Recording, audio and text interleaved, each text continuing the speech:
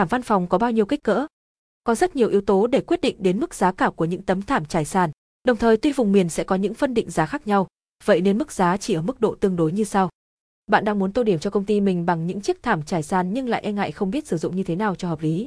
Bạn không biết thảm văn phòng có bao nhiêu kích cỡ, giá cả của chúng sẽ như thế nào. Những suy nghĩ quẩn quanh đó ấy vậy lại là bài toán của sự hiện đại. Bởi lẽ, bạn cần phải biết thực tế đâu là những xu hướng dùng thảm nổi bật nhất hay chính là bạn phải biết thảm văn phòng có bao nhiêu kích cỡ để dẫn đến bài toán chi phí cho hợp lý. Ở các gian phòng họp, hội nghị sẽ có sự tùy thuộc, tức là cũng có văn phòng sử dụng thảm trải sàn hết không gian, cũng có văn phòng chỉ dùng cho vị trí của chiếc bàn. Điều này tùy thuộc vào cách bố trí của mỗi nơi làm việc.